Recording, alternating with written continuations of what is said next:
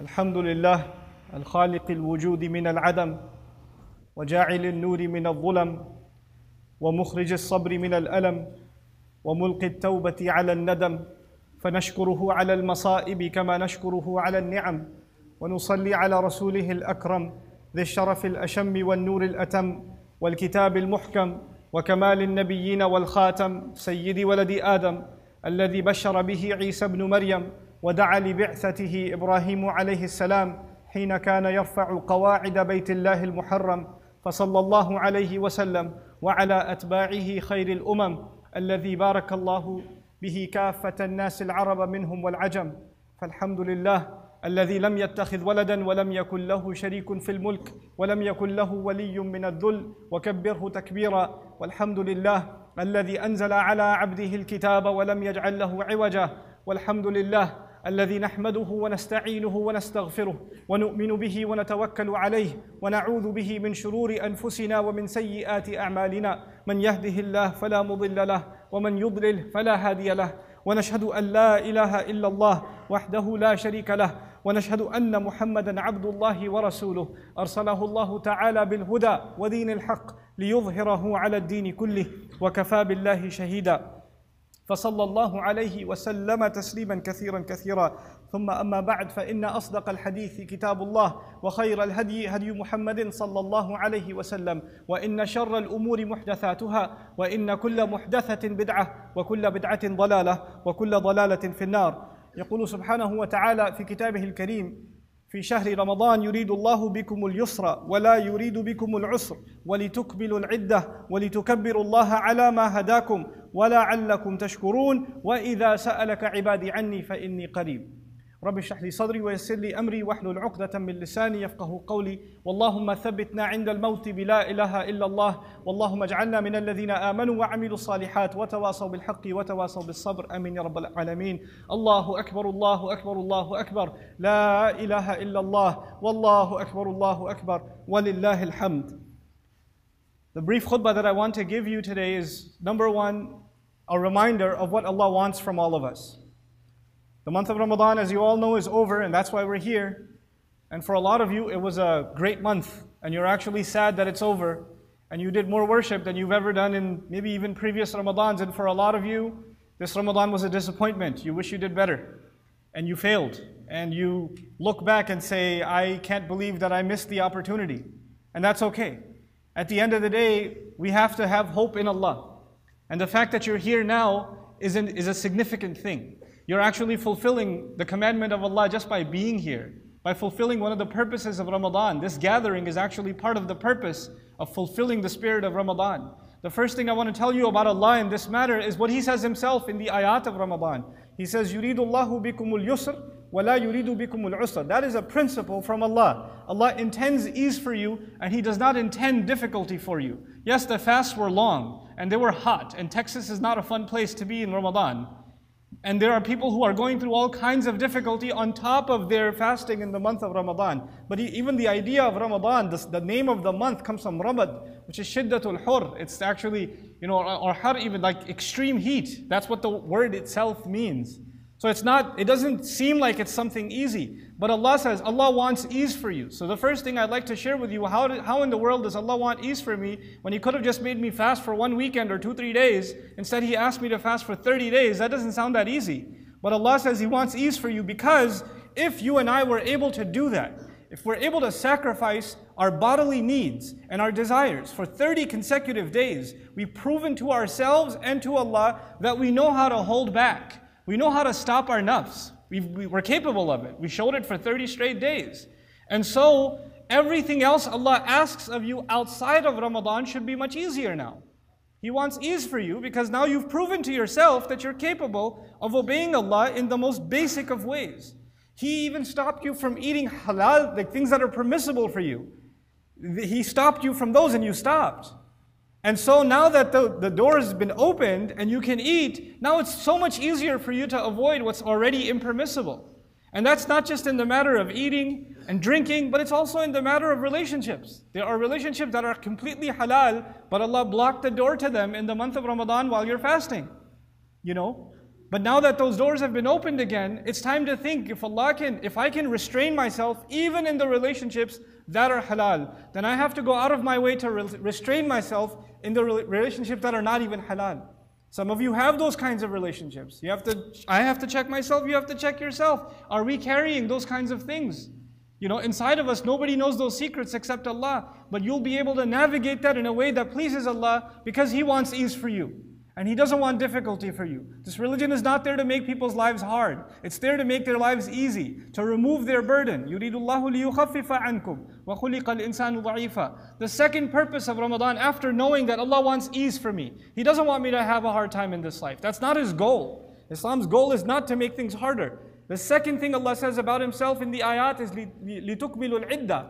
So you can complete the training period, basically. I added the word training in translation. So you can complete the count. There are some of us that are much better Muslims than others. And they say, oh my God, I wish Ramadan was like twice as long. I can't believe that it's over. I'm so sad that it's gone. And there are other people here like, man, is it 5 more? Seriously? 3 more? Oh my God, 3 feels like 30 now. Oh, thank God it's over already. And you feel guilty because there are other people who are crying that it's over and you're happy that it's over. Don't feel guilty. Allah is happy that it's over for you. Allah is actually congratulating you that you finished the count. It's okay. And that's a labor Allah put you through, and He's proud of you for completing. It's like you graduated. So there's nothing to feel guilty about. It's something to celebrate, that we actually were able to pass this incredible test that Allah had given us. But then the most important part. This is the first, Allah doesn't want difficulty for you. The second, He wants you to complete the count and be happy that you did. We're not here to mourn and cry that Ramadan is over. We're here to celebrate that Ramadan was finished. That's what we're here to celebrate. That's the point of this occasion. And then the third part of this equation, Allah says, وَلِتُكَبِّرُوا اللَّهَ عَلَى مَا هَدَاكُمْ. If you remember nothing else from today, just remember this part. And so you can declare the greatness of God, the greatness of Allah, in the way that He guided you. You can declare Allah's greatness in the way that He guided you. Now what does that mean? As we come to the Eid prayer, we chant over and over again the greatness of Allah. Allahu Akbar, Allahu Akbar, Allahu Akbar. La ilaha illallah, Wallahu Akbar, Allahu Akbar, Walillahi alhamd. The idea that now Ramadan is over. Why are you saying Allahu Akbar? You're saying Allahu Akbar because for 30 days, Allah was in fact Akbar in your life. You did make Allah the biggest priority for 30 days. And now it's over. And so now Allah is telling you, now that you're outside of Ramadan, can you show me that I'm still the greatest priority? In the way that I guided you. Just like I guided you in Ramadan, you were waking up earlier than you ever wake up. You were showing up to Allah's house more than you ever show up.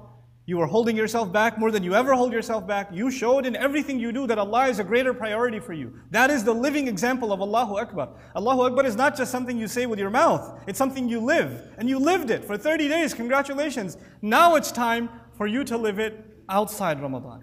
Now it's time for you to say Allahu Akbar when it's over. And so can you truly declare Allah's greatness in the way that He guided you? And so Allah is asking you and me as we leave this month to actually come back.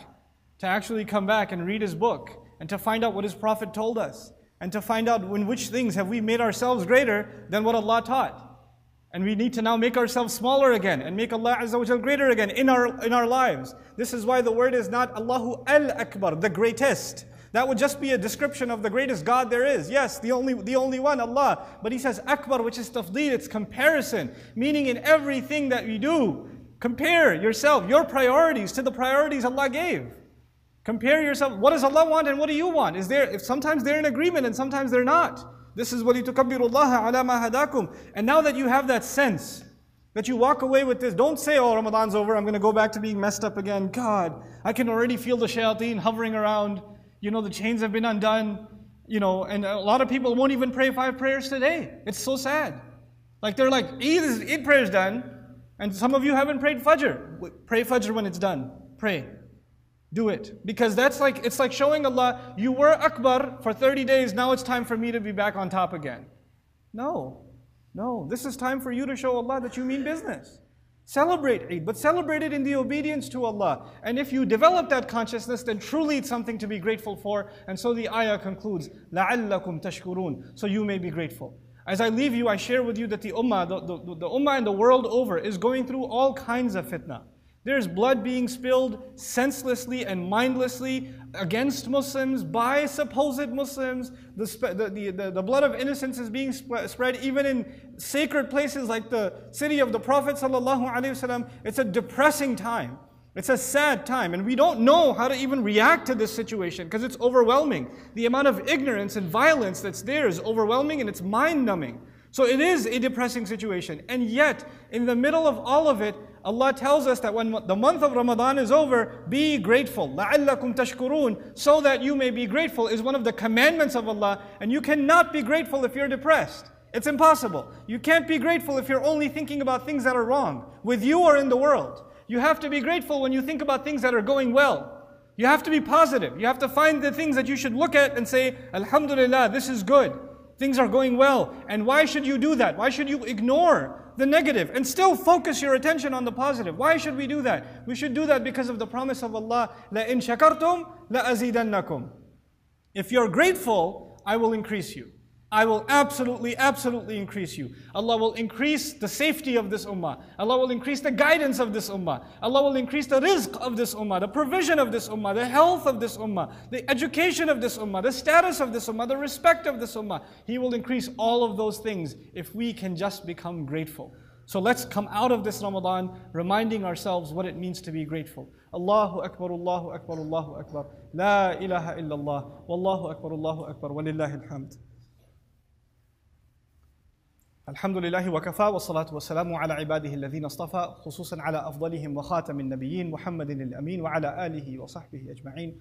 يقول الله عز وجل في كتابه الكريم بعد أن أقول أعوذ بالله من الشيطان الرجيم إن الله وملائكته يصلون على النبي يا أيها الذين آمنوا صلوا عليه وسلموا تسليما اللهم صل على محمد وعلى آل محمد كما صليت على إبراهيم وعلى آل إبراهيم في العالمين إنك حميد مجيد اللهم بارك على محمد وعلى آل محمد كما باركت على إبراهيم وعلى آل إبراهيم في العالمين إنك حميد مجيد. My parting words to all of you as part of being grateful, be grateful for the people Allah put in your life, the family members that Allah has put in your life, the friends that Allah has put in your life. If you've been in a fight, you've been in an argument, you haven't been talking to your uncle, your cousin, your spouse, your children, your parents, your grandparents, if something has happened, drop it all, let it go, let Allah be greater. Go connect with them, call them, apologize if you have to, crush your ego, it's okay, even if they were wrong, just make amends and mend your relationships, and Allah Azza wa Jal will put blessings in those relationships. May Allah Azza wa Jal bless you and your families. Congratulations to all of you. Eid Mubarak.